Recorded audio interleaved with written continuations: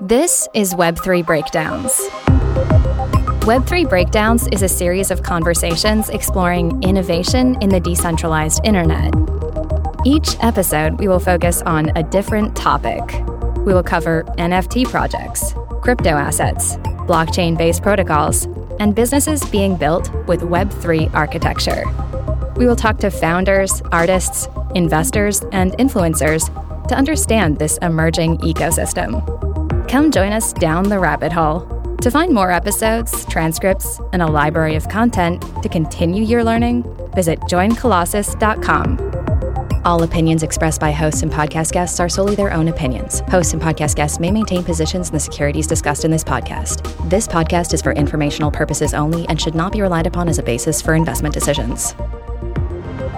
In November 2021, Graham Novak texted his friend Austin Kane an idea. He wanted to buy the U.S. Constitution.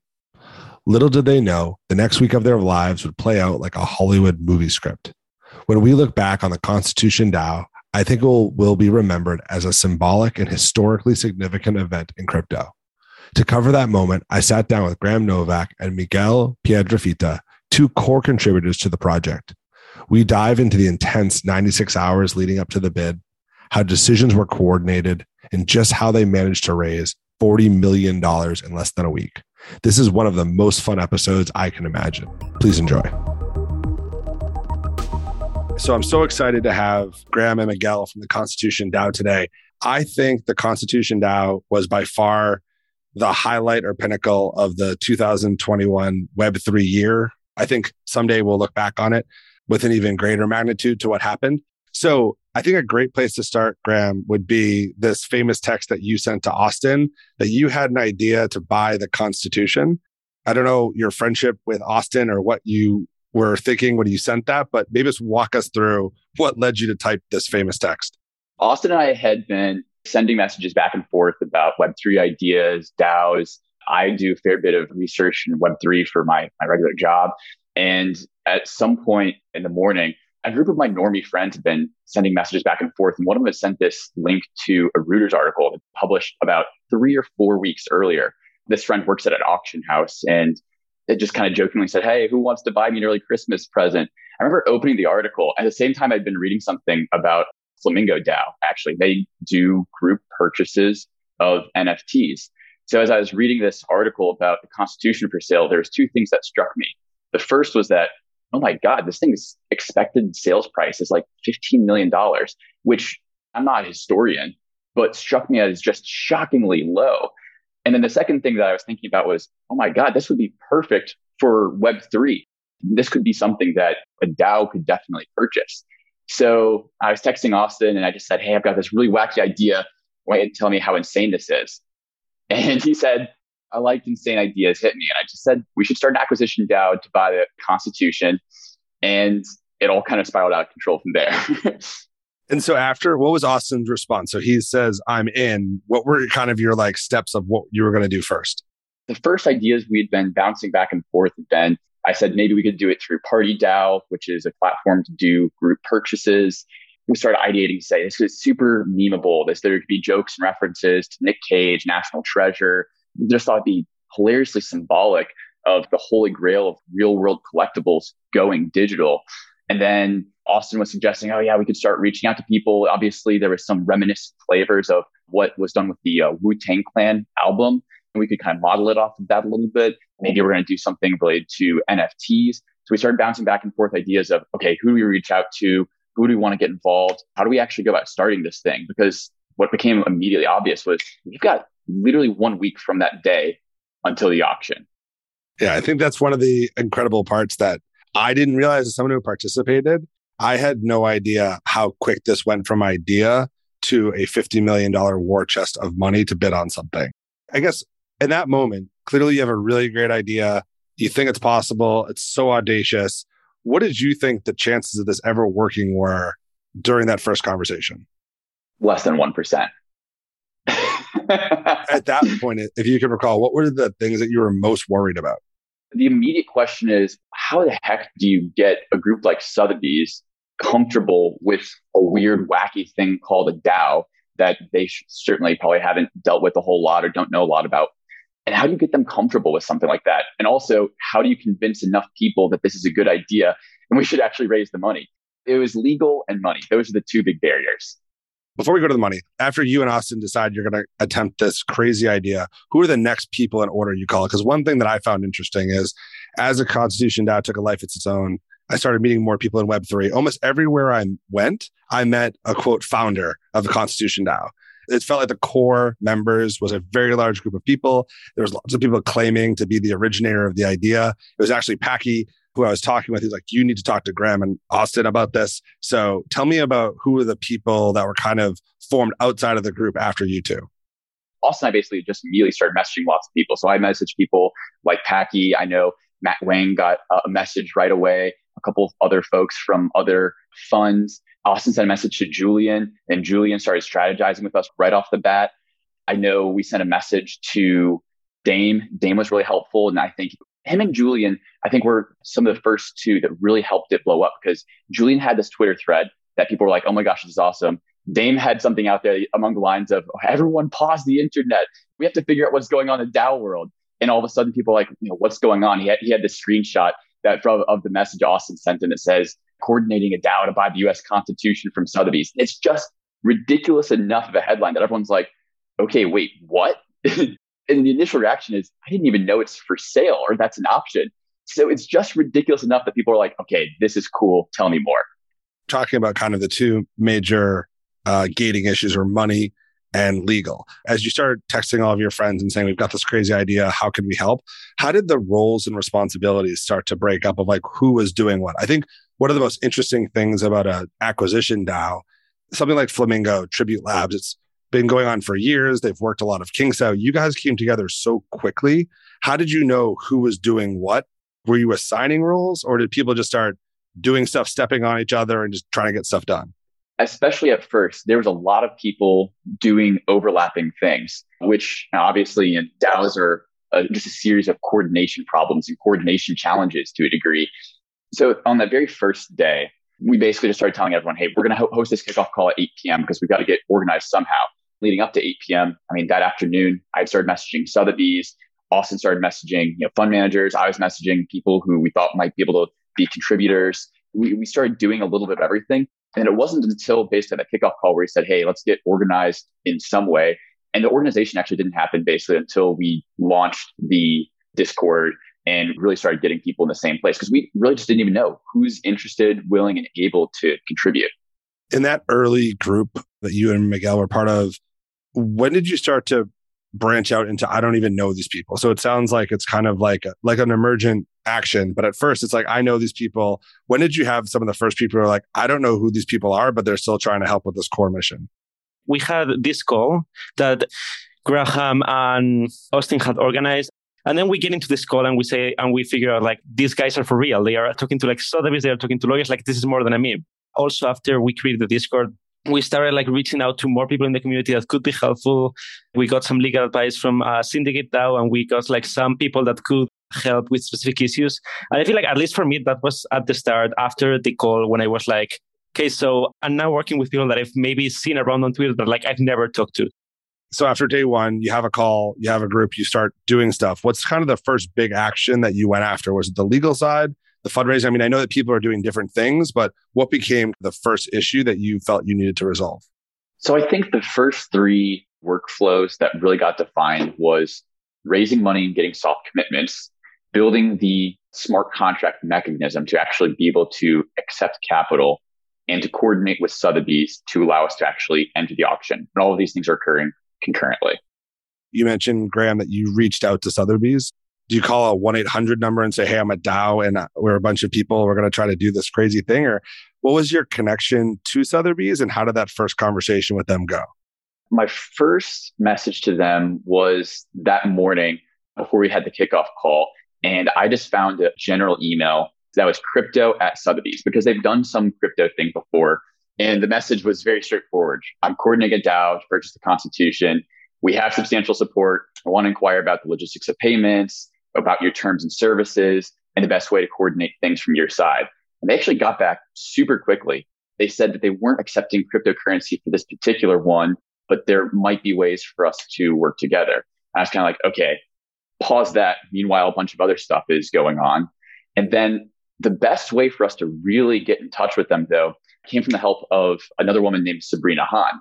So Sabrina Hahn is an art curator, and someone had said, hey, I've got this great connection. She understands crypto. She understands the art world. She might be able to make a little bit more of a warm introduction because I just sent a cold email. And so then next thing we know, there's another email chain where she's directed us directly to the people involved. And so she says, hey, here's a couple people from the organization, connects us to David Schrader. His nickname is Schrader the Trader. They basically said, okay, we've dealt with this maybe once before. This is a still novel thing. We had months and months to kind of plan and prepare with this other group. We're not sure if we could do this in 1 week. And we said, all right, we're going to do our best. And what were some of the stipulations that Sotheby's made to you? One of the things that's really interesting with a DAO like Flamingo, they're a digital DAO buying digital objects. They've got legal structure that maps back to the real world. But here it was a DAO, a digital organization trying to buy a real world good. So what were some of the requirements that Sotheby's said you are going to have to meet these in order for you to actually purchase this thing? There were about 3 different initial options that we presented to them where we said, hey, here's the purpose of ConstitutionDAO. Here's what we're trying to do. And here's the options that we think we're going to pursue. One of them is we presented an LLC registered as a Wyoming DAO. One of them where basically we'd be working with like a buyer's agent who'd place a bid on our behalf, or work with a museum who'd place a bid on our behalf. One of the options was to basically go through a nonprofit organization. The end goal of this thing was to actually put it into a museum and to put it into place that's publicly accessible, publicly viewable. And so the question was, is going a nonprofit route feasible? And so we laid out basically 2 or 3 options to them and said, hey, which of these might work? And we actually started pursuing almost all 3 of these incorporation options simultaneously. And at this point, did you get legal advice or did the legal team join you? At what point did you engage actual lawyers to figure out we have to structure this? Basically, I believe at about 1 day into it, I'm not even sure exactly who looped him in, but someone said, oh, we got to get Will Papper from Syndicate DAO involved. Will's not someone that I had a chance to meet previously. Thank God he got involved because he understands the ins and outs of these things tremendously well. And the entire goal of Syndicate DAO is to help people form entities to go about creating investment groups, investment vehicles. And so he understands the ins and outs of these laws very, very well. It was him who kind of off the bat said, okay, well, we can eliminate this first option because we're going to have a lot more than 99 people. Option 1 is doing some type of like investment club, but that just isn't going to be feasible. And option 2 that we actually pursued for quite some time was, so we ended up turning down the option of doing the Wyoming LLC. We ended up saying, hey, we're going to do a Delaware LLC and basically creating an organization that has just a couple of members and then having a legal contract tied between the LLC and the DAO itself to say, hey, here's the obligations and the fiduciary responsibilities of it. And there would have to be some sense of air-gapped trust involved in that.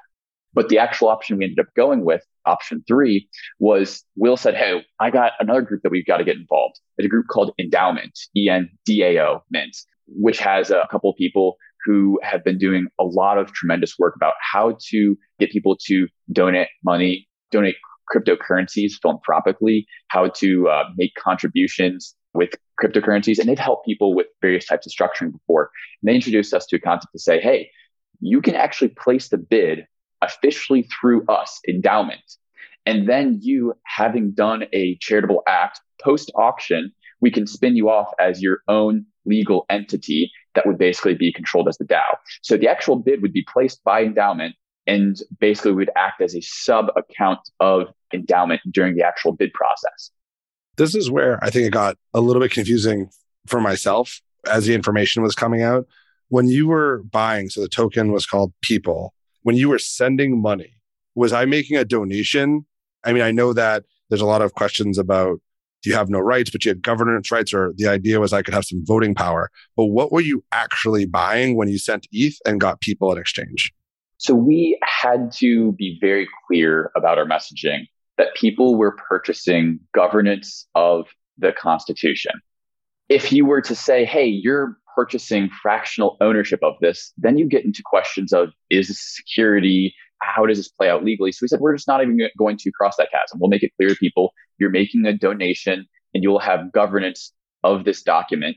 You're actually purchasing the ability to help direct and guide and decide what happens with this document. So as we presented it to people, we said, hey, we want you as contributors, as donors, to help us decide what to do with this, where to place it. And we thought there was this kind of interesting concept about, depending on the composition of the donors, you could express a lot of different types of views. Do you want to place this document in the middle of the United States, in areas where they might not have firsthand access to these types of things? Do you want to have it tour foreign countries to allow other people in other places around the world to experience what the Constitution is? Do you want to place it in New York, DC, in a major metropolitan hub? So there's all these questions about how people were actually able to express their preferences based off where they would choose to direct the document. And this option 3 that you ended up going with, had you won it, if I just explain it back to you, people were going to donate money to endowment. Endowment was going to purchase it. Then they would spin off an entity. And of that entity, were the core members going to be officials of that entity? And then the voting was to influence those people? So I think you nailed most of the parts in there. So essentially, after endowment makes the purchase of the Constitution, they spin off a sub-nonprofit where we as a DAO are able to direct the document and do something charitable with it, such as place it in a museum to be publicly accessible. Okay. And so let's talk about, because I know it was being hotly debated in a very fast time period of like what the governance model was going to be. I think there was a lot of options flying around.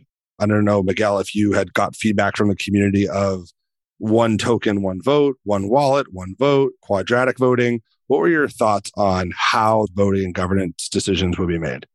We had some internal discussions, but we never ended up nailing down that because we never had anything to vote. In the end, tables work between one vote, one token and quadratic voting, because there were some really big donations at the end that actually helped us reach the goal.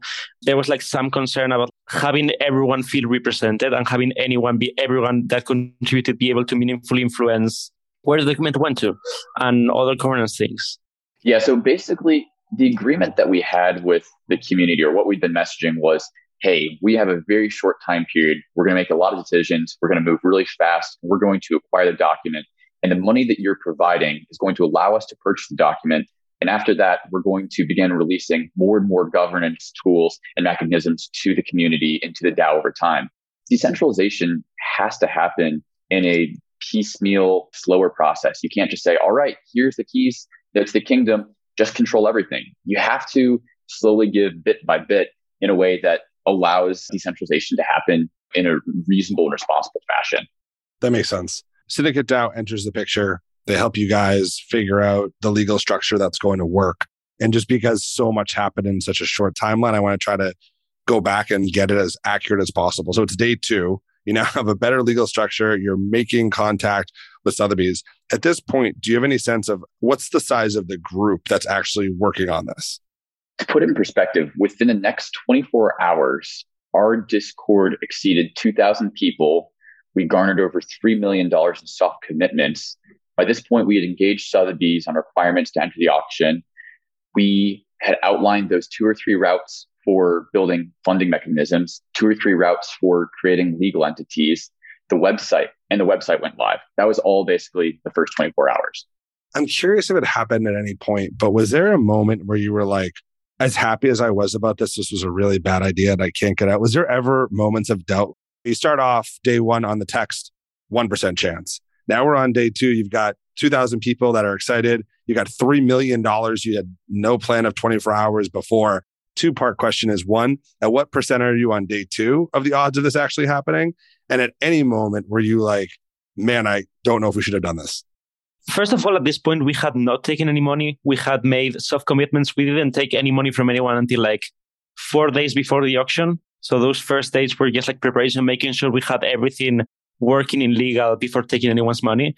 There was never a regret of like, what happens if it works? If it doesn't work, we just like lose the bet and that's pretty much it. We are not like, we were kind of safe legally and stuff. On the other side, there was like definitely a moment where we were like, this completely blew up when we started like getting interview requests from like New York Times, Washington Post, and all those big publications. I was like, we started getting actual millions of dollars. But for me, it was just like, this is a really funny joke from maybe we can actually attempt this, from like, wow, there's like a chance that we actually pull this off. At no point was I scared of actually getting it. I, on the other hand, was absolutely terrified at multiple points. Absolutely terrified. I think the thing that's the absolute worst feeling was the sense of, oh my gosh, we have all this money in the treasury. I don't think I got scared until basically we were actually legitimately responsible for people's money. And even though you can feel really great about the people working on your team, you can feel really great about the contracts that you've released, you can feel really great about the processes you've put in place. We're building an airplane on the fly. We're putting together all these pieces as it's actually happening. God forbid something goes wrong and we lose someone's money. That's like the absolute worst case scenario. Yeah, I think that I was trying to understand. I don't know if there's anything I can comp to, maybe a startup, but starting a company in 4 days with strangers to raise $50 million, as scary as it is to start a company, I'm not sure something really compares to that velocity of movement. Just something is going to go wrong. When you're thinking about the security side of it, so it's day 2, you have soft commitments, you've got a legal structure, you're starting to move in the right direction. When did it really start to feel that you hit this zeitgeist moment? The internet really did pause and every tweet was about Nicolas Cage or scrolls. When did that moment happen in this 4-day period? For me, day 3. Day 1 was like, this is a moonshot.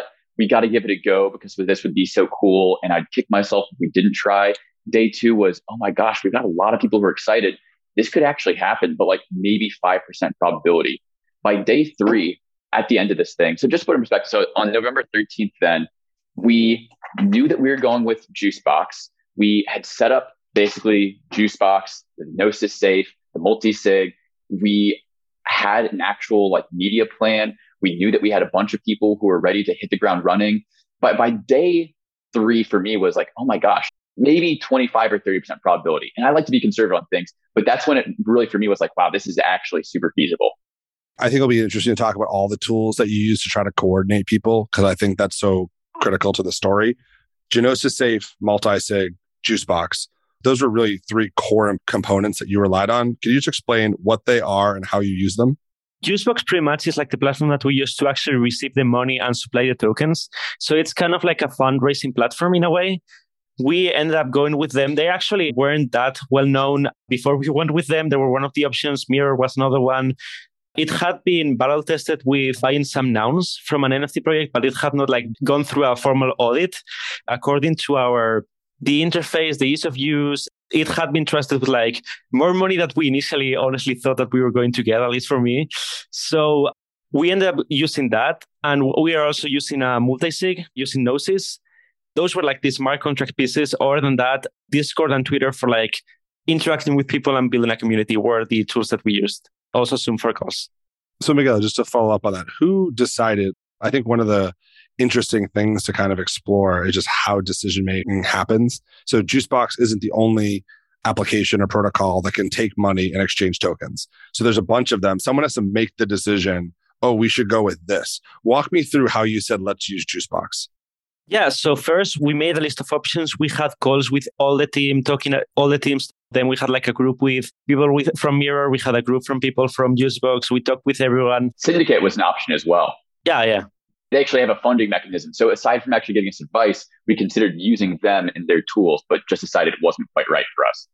There was, at this point, 30 contributors. How many contributors are on the Zoom call? It's around 30, 35. So there's 35 people. We're on a Zoom call. Let's just imagine, take us back to that Zoom. Everyone's like, okay, we can go Syndicate, Juicebox, Mirror. There's 5 other things. Is it like hands up, hands down? What should we use? Or is it, hey, who's the most technically smart on smart contracts? Whatever you think we'll go with.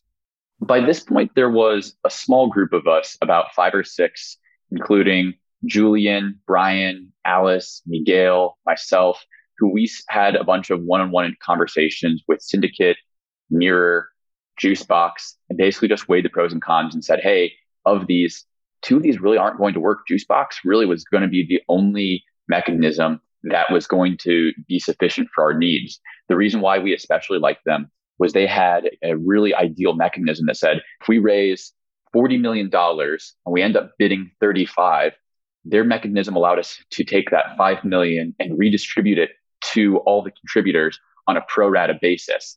And that was something that we couldn't do with some of the other ones. So in the event that we did win, we wanted to be able to handle that situation.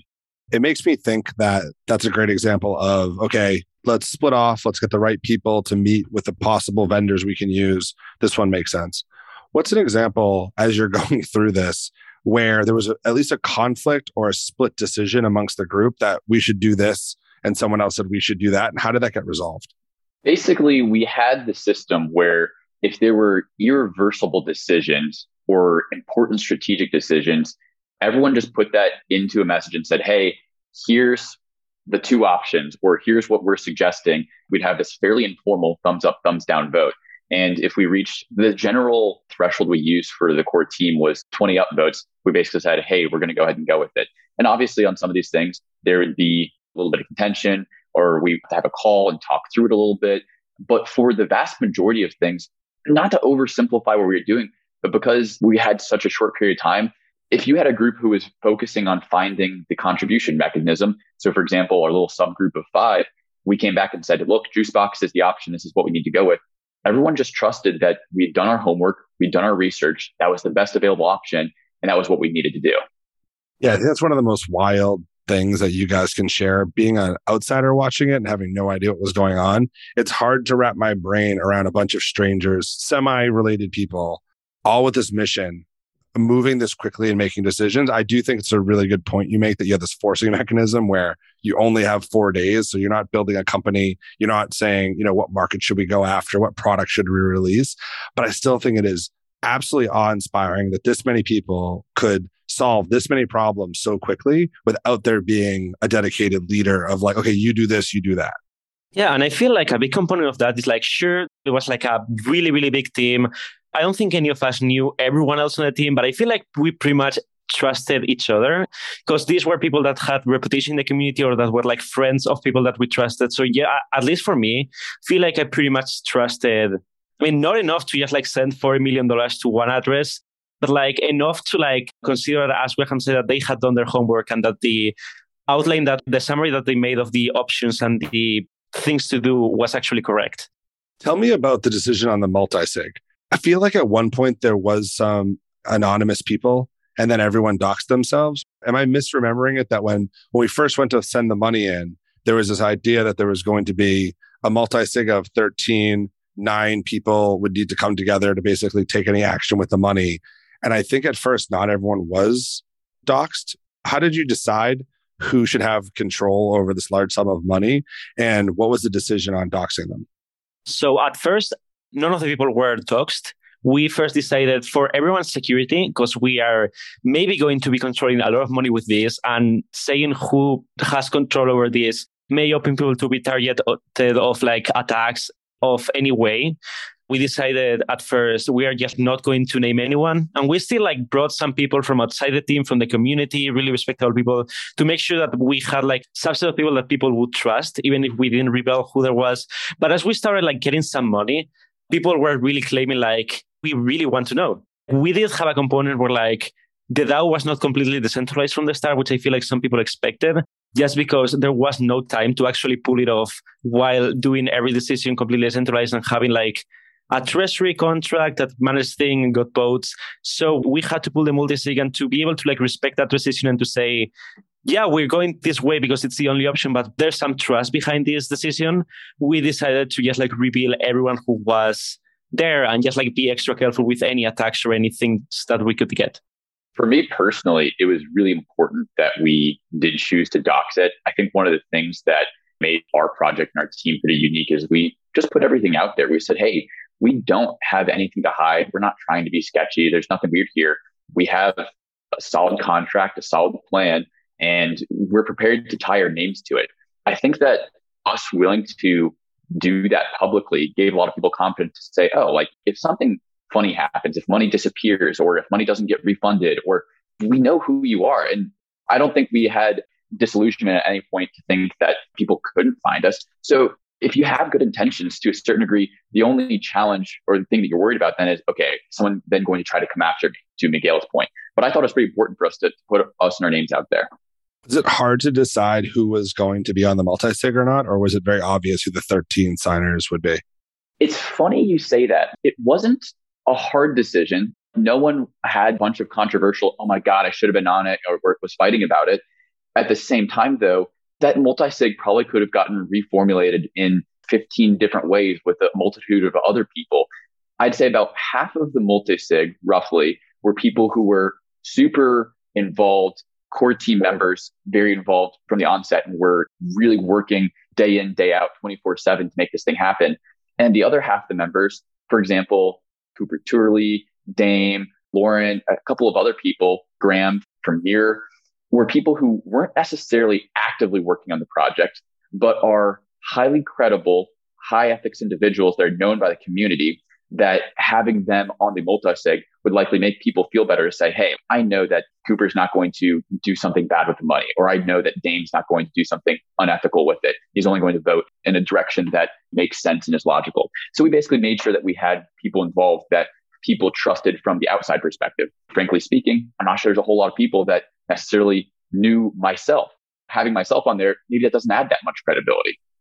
So now we're on day 3. When did you turn Juicebox on and watch money start flowing into the account? So November 14th, that evening. So this is on day 4. We kicked off on November 11th. We actually initialized the contract and began accepting money. So now we're on day 4. We skipped over day 3, but I can imagine a lot still happening in there. I guess it would be fun to ask you, since you kept track of this, which is really cool, what was your ratio of day 3 success? When we opened up the smart contract, what happened was 10 minutes into opening the smart contract, we had already $250,000 of contributions. And I think we are all looking around going, oh my God, obviously we don't expect that rate to sustain itself, but if we come anywhere close to that trajectory, this could be really feasible. And that's why I left walking away going, yeah, I'd say at least 30% probability we could do this. And was it always a decision to put the number on the website? Because that became a huge thing. Everyone wished, as the money started to roll in, as this became everyone's topic, I feel like that website, there was this ConstitutionDAO website where you could see how much money had been raised, which I think we'll come back to later, that some controversy or critique over should that number be shown. But it was also this positive thing, because if there was $400 in there, nobody would have taken it seriously. But as the thing clicked over the first million and then 2 million, it became oh my God, this is a lot of money. How did you make that decision of how to share that information with everyone that was participating? When we were building the website, we always had that in mind as one of the things that we wanted to put front and center, because it helped carry around the momentum and actually show people where are we and is this possible and the rate and everything. And I actually do think without showing the numbers, some people say that maybe we shouldn't have shown how much money we had to be to people that were bidding against us, which has its own technical challenges for all the reasons. But still, I don't think we would have gotten quite the momentum we got, and we would actually be able to reach our funding goals without showing that number and without allowing people to just be refreshing the page and seeing the number climb up. Of all the things that are worth being critical of, that's one where I go, I've got reservations about it. I'm glad that we showed the numbers. It helped drive excitement, enthusiasm. People are sitting there refreshing, going, oh God, this is interesting. This could happen. I'm putting my money in. A huge part of what made it happen. You have a legal structure. You have this amazing group of people deciding, voting, all of these pieces. You have the technical structure. Now you're accepting money. How did the soft commits with some of the larger investors? Because that was something people heard about but didn't understand. I think maybe, can you dive into there was this idea that maybe 15 million had been committed by big investors, but it wasn't necessarily known who they were? So there were a handful of groups like Metaversal, Boshen, and at Fenbushi, Standard Crypto, a number of groups who ended up contributing capital. And a part of the early outreach process was just sending the messages and saying, hey, here's what we're doing. Here's the plan we've put into place. How do we get you comfortable with it? How do we be as transparent as possible? And we had a dedicated team of people who was trying to do that outreach, trying to do active communication with each of these players and partners to get capital commitments. There was also a soft commitments page, which admittedly, by day 3, we didn't know how valid those commitments are. I think it's fair to say that the commitments aren't valid until they're actually in the smart contract. When we saw these numbers start ticking up, maybe it was 15 million. The number I remember was having at least 11 million before we opened up the contract for contributions. I remember thinking, man, we're going to find out pretty fast. Are these a lot of real numbers? Or are these a bunch of people just saying, yeah, I will contribute money, but I'm going to wait till everyone else does it first? So we're getting close to auction day. Either of you have a number in your head. We need to get this number to be credible at the auction. Internally, we knew that we needed at least like 35 million to actually be competitive and have a chance of like winning this. And I think like the internal target for like where we would be comfortable was always about like 40 something. Graham, I had different numbers. Yeah. So Sotheby's had told us to enter the auction, you have to have 13 million. So that was the bare minimum threshold to even participate. We thought that there's no way this document's going for less than 25 because recent Sotheby's auctions had far underpriced it. And so their range was 15 to 20. We thought there's no chance it's going for less than 25. We really want to have 30 to even be vaguely competitive. And I think all of us realized that we were going to need more than that to actually purchase it, but we had really no sense how high is the thing going to go. We did have a number of conversations with historians, auction house experts, people to give us a sense of who are the bidders out there? How is this possibly going to go down? And there's only so many people in the US and in the whole world who are going to bid tens of millions of dollars for this document. So literally just asking them, who's going to be bidding? How much do you think they're going to bid? And trying to find those numbers out. So it's auction day. Did you guys actually attend the auction in person? How many of you were actually there, if any? I think we got a majority of the team in New York City for the auction. It was more than 50%, I'd say. Not everyone was able to make it, but we didn't actually attend Sotheby's. So during the day, we actually saw the Constitution at Sotheby's, but we had a side room in a different building that we all basically had this viewing party because a lot of people and everyone kind of knows the famous, streaming where you've got David and Brooke on phones on either side. No one knows who's actually bidding. And of course, we were with David. A lot of people thought we were with Brooke. And so we're on the other side of the phone with them from our viewing room. That was one of my favorite parts as we were watching it of just the internet screaming, are we with David? Are we with Brooke? Even if it was accidental, not knowing made it all that much better just from an experience of like, we didn't know if we were winning or not. And everyone's just speculating on who it was. Who was on the phone with David? So that was Robbie from Endowment was actually on the phone with them. So being the official entity that was bidding, he needed to be the person who was actually saying, yes, bid. Okay. And so the bidding starts. And we'll get to this because it's just, you can't even make this up. What point did you start to realize who was on the phone with Brooke? I think most of our core team, at least I knew that David was on the phone. We'd gotten very strict advice from Sotheby's to say, hey, you're not supposed to tell people who your person is. You're supposed to keep the cards close to your chest. Now, obviously, we've got an open contract. People know how much money that we've raised. And so to a certain degree, maybe that point is moot, but they basically said, you're not supposed to tell people who is your official bidder. It's supposed to be anonymous. So we didn't tell people. That's the thing. Like I was watching this live with like a few friends on a live stream. And until we actually posted the thread to Twitter, which I got sent like a notes app screenshot from like some phone, like this kind of like apology, and just like tweeted that. But like until reading that, until like 30 seconds before posting that, I had no idea if we had won or not. So I think what was wild as just an outside participant is a bunch of Twitter spaces. The auction ends, Twitter spaces start. The first Twitter spaces is we won the Constitution. And I'm high-fiving my wife. I'm like, oh my God, it really happened. This is the coolest thing ever. Then someone hops on the Twitter spaces, says, I'm one of the multi-sigs. We didn't win. Then someone hopped on 30 seconds or maybe a minute or two later, we did win. And so it was this roller coaster of we won, we didn't win, we did win, no, we definitely lost.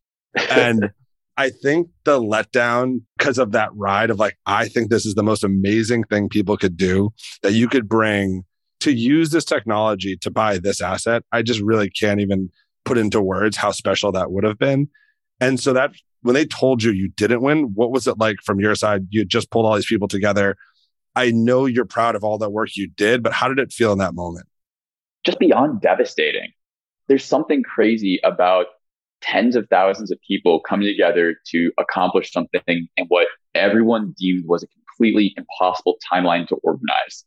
And to actually get to the auction felt surreal. It felt amazing. But to say, hey, we can actually accomplish this, and to end up losing, at the end of the day, an auction is a competition.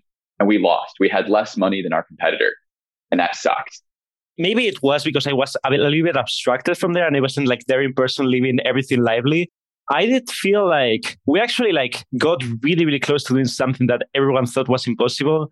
Also, like in the process to that, we got like millions of people to hear really good things about like Web3 and DAOs and all these, inspire people to think like these things are possible. And we also managed to like onboard thousands of people that had never used crypto to use crypto to do all these things. So I still felt like would have been much better if we won, but I was pretty happy with what we had achieved.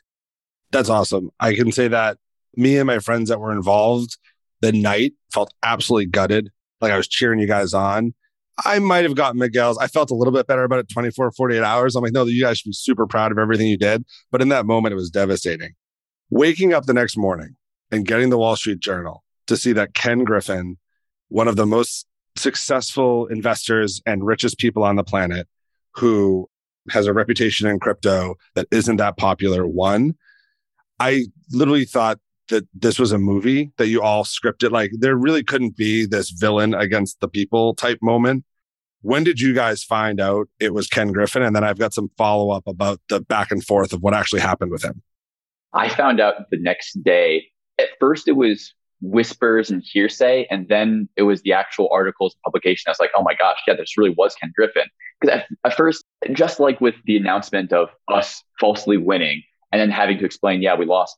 When we heard it was Ken Griffin, I was like, well, that's almost like too movie-like. That's probably not him. I'll believe it when I see it. And it came out, I was like, okay, yeah, that really did happen. The article comes out and there's kind of a odd reaction in the press where in the crypto world, they're like, there can't be a better villain to the group of ragtag people trying to bid on the Constitution. The popularity is obviously low amongst that cohort.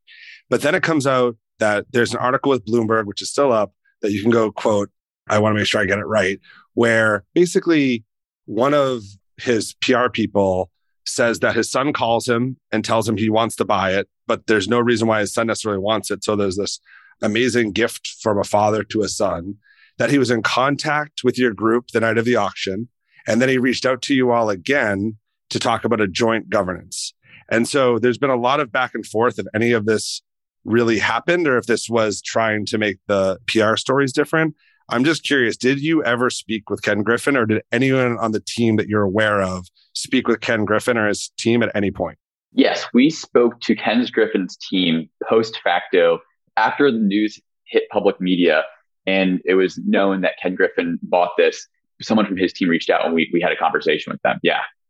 After you lose and you're gutted and you lost it to one of the richest people on the planet, his team calls you. What was that conversation like?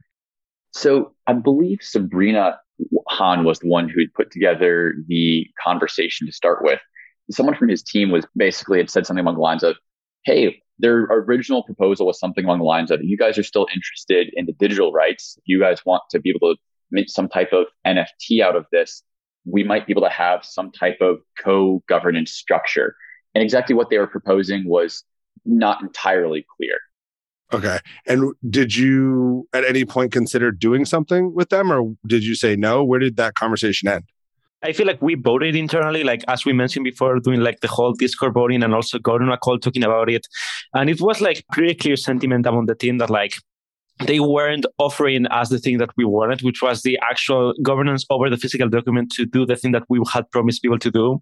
And what they were offering was just like digital rights to be able to mint something that wasn't what we were set up to do. This was something that definitely had some conflict on the team, where some people said, hey, we just want to do something. There might be some option to move forward, give us some sense of win. There were some people who said, I don't want to work with Ken Griffin. I'm very opposed to him. There was a lot of mixed views on the team, but overall, the majority consensus was we're not interested in doing anything. So one small detail, but I think it will be interesting for the people that were following it closely. There was this notion that the number that the ConstitutionDAO had was very public, so that Ken is one of the smartest people in the world, especially at getting data and edge. So he was very aware of what it was. But one thing I just think is kind of an interesting detail was I'd heard this idea that whatever the bid was, that there was a dollar amount on top of that that was required to take ownership of the Constitution, that you can't just show up with a manila envelope and say, I'll take the document now. what does it mean to buy a document of so much historical value? And what were the requirements above the money you had that you also had to cover to get the winning bid? So there's really two things that go into it. One is the required auction house fees. This is just something that Sotheby's takes off the top. It's formulaic, it's calculated, and you basically just deduct, you're walking backwards in the number of what is my maximum bid. And then we also added a buffer to say, after we purchase this document, we're going to need to store, custody, transport this, and to really give it the proper care and condition it needs. So we need to add in some money for that as well. And when we backed into it, the highest bid we came out to was 40 million. I think the reason why so many people were confused on the night of the auction was people knew publicly that they'd seen a number that was well above 43 million or 42 million, whatever the official number that you heard the night of the auction. Because they heard that number and they knew we had more, people just assumed we had to have won. They didn't think about the fact there are additional fees and considerations that were necessary. Was all that figured out in advance? Or were you like, if we win, I'll figure out how you store the US Constitution, secure it, custody it? Or was all that work done sometime in those 4 days prior? You'll actually get to hear a very special nugget that I don't think anyone really knows about publicly, which was the plans for the document that we wanted to present to the community. So the idea was we were going to allow the community to present proposals. And we also had one ourselves that we were going to put forward to say, hey, if no one has another idea, would be absolutely excellent. Federal Hall is in New York City. It's the original home of Congress. So before the Capitol moved in the 1700s, it was a bit of a compromise between politicians to move it further south. I believe Hamilton got the Treasury out of this move. In New York City at Federal Hall, right across from Wall Street, was where the original home of the Constitution was. It's where George Washington was inaugurated. It's where the Bill of Rights was passed. It's where the first congressional sessions were held. And they are currently going through a restoration process. And we had gotten in touch with them and their team, and they thought this document that could be shared and cumulatively bought by the people and would be something that was truly this passionate movement by this general public, truly representative of what the actual Constitution itself is and means, could be this centerpiece display at the original home of Congress for the 250th anniversary of this country going into 2026. I'm completely gutted again. Like, hearing that makes me just want to, I'm not happy, Miguel. I want to win again. Like, that's tough. I mean, that would have been such an amazing idea. I think that's such a cool story, and I really appreciate you sharing it. We didn't win. Going to the Discord, I'll tell you, since I knew none of you, my instinct was like, oh man, should I put that much money into this thing? Like, how do we get it out? Do I get it back? What happens? Couple of things happen. I think you guys were exhausted. You sent out a message, hey, let the team breathe. We'll be back to you in the morning about what to do. My phone starts going off because lots of people, and we'll get to this, who had never participated in crypto, this was like the first thing they did. And they're like, what now? So the next day, I think I have this right. There's information. If you want to get a refund, you can go to Juicebox, exchange your people. You'll get exactly the amount of ETH you put in, excluding the gas. But then there's also this idea of a new token called We the People. Was that ever decided in advance, or was that a post-loss, here's an idea we might try? Frankly speaking, so what happened was we had been making lots of decisions very quickly. We have at the very top of our mind, we need to be able to provide refunds to people in a very expedient fashion, because otherwise they'll start wondering, is it a rug pull? Where's my money at? Is it safe? How do we get money back to people as soon as possible? And the plan that we decided on to start with looked slightly different, and we'd made an announcement related to it. And then very quickly we said, oh, well, actually, let's just go ahead and use the Juicebox mechanisms. Django from Juicebox said this will be a better way to do it. And so we did end up changing the plans and announcing it a couple of hours later. I'm trying to remember the timeline is the trickier part for me, because all this happens in pretty rapid succession. The part I would add is we're all sleep deprived. We're all exhausted. We're just trying to get this stuff done. We're trying to get things pushed out to people. The ending mechanism we land on was, yes, you put in 1 Ether, you get back 1 million tokens. On the reverse side, it's the exact same thing. Put back 1 million tokens, get back 1 Ether. So the exact same exchange rate. The only thing you lose is gas. We had said we are going to take a snapshot of the tokens, meaning that at a certain time we're going to just take a photo of the amount of tokens that everyone has. Are we going to use that to process the refunds? And then after that, we realized this might be confusing. This also was done this way to enable us to like provide a path to continue with this thing, which is another thing we haven't discussed. And we ended up deciding to not go that route and actually just like shut off the project. And so with all those things in mind, we said like, it's actually much easier for everyone. And it requires less work in our part, which was also a concern because again, we hadn't slept in like a week. So we ended up saying, instead of doing that, we're just like going to go with the more simple way of you just click the refund button and you get your money back. Was the We the People token from the core group, or was that from the community? This notion that you could exchange people for this new token, We the People, which the DAO is going to try to do all sorts of crazy things with. Yeah, so that was like the proposal for if we were to continue this DAO, looking for like other documents or other things that we could do. The proposal was to like switch to a different governance token, allow anyone that wanted to like get out to obviously get a refund. And then the people who didn't get a refund, once you get a refund, would be able to exchange their people token for this new token that would allow them to vote on what we do next. Again, we had like a vote on all of this and we decided a multitude of reasons it's better to just not continue along this path. And so since this mechanism was made, the whole snapshot mechanism was made to enable for this secondary token and more voting and more like continuing the DAO, and we decided not to do that. We just said it is much easier for everyone to just use the Usebox refund mechanism. So basically you guys decide, okay, you accomplished this amazing thing. It's time to take this to an end. So you started this thing up and you decide to destroy the multi-sig. Basically the money is now locked in the contract.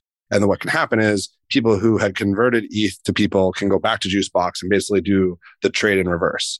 Myself, some other people I know, we did that almost as soon as it became available to get our ETH back. And then about 48 hours, I got a panicked phone call from a friend of, did you sell your people yet? And I was like, why? And so the conversion rate at ETH, if I remember this right, was basically essentially 0.4 of a penny. So it wasn't a full penny, it was 0.4. And what some people had started to do, and I'm curious how surprised you were, or if you knew what was going on, they started to trade the people token just like any other coin. And suddenly the people token goes from 0.4 of a penny to a penny to 2 pennies. I think it actually hit 18 cents. So something like if you had not taken the refund and just held on and sold it at the high, it was like a 45x return after the project had failed to get the Constitution and all the founders announced that it was over. This thing took a life of its own. So I'm curious what your reactions were to that and what you knew or what the group conversation amongst yourself was. What ended up happening was there's a handful of group chats in parts of Asia that basically picked up on this token sale. And a lot of this was provided to us as secondhand translations because there was a number of people who were in the channel and were typing in Chinese characters. I don't speak Chinese. And so people were providing rough translations of these things. But something interesting happened was that because the name of the token was people, We the People was why we named it that way. There was these group chats in China who latched onto it with this type of tongue-in-cheek commentary to Xi Jinping, the leader of China, to say, oh, we don't represent the communist version of China that you like. We want one that's backed by freedom and democracy, something that Constitution stands for. And they viewed this as, quote, the People's Republic of China. So it was this very funny tongue-in-cheek type commentary that people began latching onto. And the other thing that they added to it was to say, because there's Ethereum locked in this smart contract that actually backs these tokens, they were beginning to view it as a reserve currency. Yeah, wild. So the fact that the story involves Ken Griffin and Xi Jinping, this is made for a Netflix movie at some point of how they're going to tell the story. That's wild. Did the core team hold on to the token, or did you guys all just use the refund? The core team did not condone, support, acknowledge the existence of any secondary markets whatsoever. Myself, and I think everyone else, redeemed their tokens. To participate in the secondary markets would have put us as a core team in kind of this questionable standing of, would have this counted as a security? So now looking back on it, I think there's a lot of amazing things that this thing did that I want to get into, just at a high level of the inspiration it gave the people that were involved. But like anything, when something's happening this quickly, there's a lot of critiques. I would have done it this way, a lot of Monday morning quarterbacking. Of the criticism you heard, what are some of the things when you look back on it, you wish you did differently? The one that comes to top of mind for me that I really wish we had done this on an L2 instead of Ethereum mainnet. There was an awful lot of people who made small contributions. And because of high gas fees, basically they didn't get a whole lot of refund, or there just wasn't a lot of money for them to get back after the fact. And I really do wish we had done it on an L2 so that it wouldn't have impacted people so much. Yeah, I'm actually really happy with like the way we did everything. My only concern, I guess, is like, I feel like even if we actually put a lot of effort into this, I feel like we could have communicated the whole, why is this not as decentralized as you expect? Because when people hear DAOs, they hear like, oh, that's like fully decentralized. No one actually has like access to anything. And due to the time that we were running into, we couldn't have done it that way. There was like a lot of critique, especially at the start of like, sure, but like we are just like sending money to a multi-sig controlled by a bunch of people, or like all the decisions are not taken transparently. And everything was done that way because we wanted to open everything up as much as possible, but this was the only way to actually make it work. And even though I feel like we did a good faith effort on communicating that, I do feel like if we had started working on incorporating that into all the press communications, we would have maybe communicated a little bit better. One thing there was that comedically, much of the community or people who are Web3 native viewed us as being too centralized in our need to make fast, streamlined decisions. From most of our partner organizations, for example, Sotheby's, they viewed us as far too decentralized. So I don't think we would have ever appeased everybody. Yeah, I think it's such a fascinating point, and where we kind of started a lot of the questioning was, to anyone who's ever run a business, managed people, been part of any organization, this sounds crazy to the average person who's not involved in this, that you all came together, raised almost $50 million across 17,000 people. To your point about the lessons learned, the average contribution was $200. I think I read a stat that 2,000 or 3,000 people had never bought crypto before they did this. And the popularity of DAOs, if you look at Google Trends, when you guys did this, just went off the roof of everyone asking, what is this DAO? What does it do? So you clearly got the attention of a lot of people. But to your point, the question I would ask is there any other way but to start, quote unquote, more centralized than Web3 wants to get going? If you think about the cold start of how, in your opinion, or the best critiques you heard, could it have been more decentralized from day one? I actually feel like it's kind of the opposite way.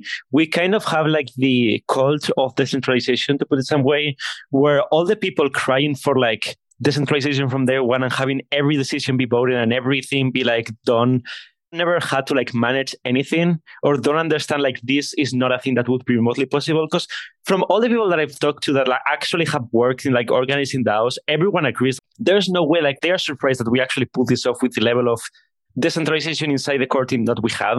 And definitely my key takeaway from all of this is like, you cannot start decentralized and actually build and do things. You have to start with some level of centralization and then progressively pass that on to the community eventually.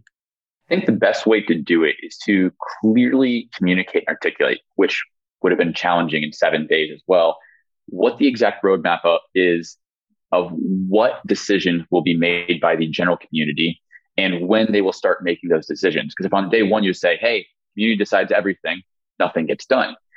But to say, hey, as soon as we win the document, the first vote will be choosing where it goes. And then as we layer on additional governance, you'll get to choose X and Y and Z, and to lay out what that decentralization process looks like. I think that would have been beneficial. The decentralized, centralized is a loaded topic that people get up in arms about. The other one is this Web 2 versus Web 3.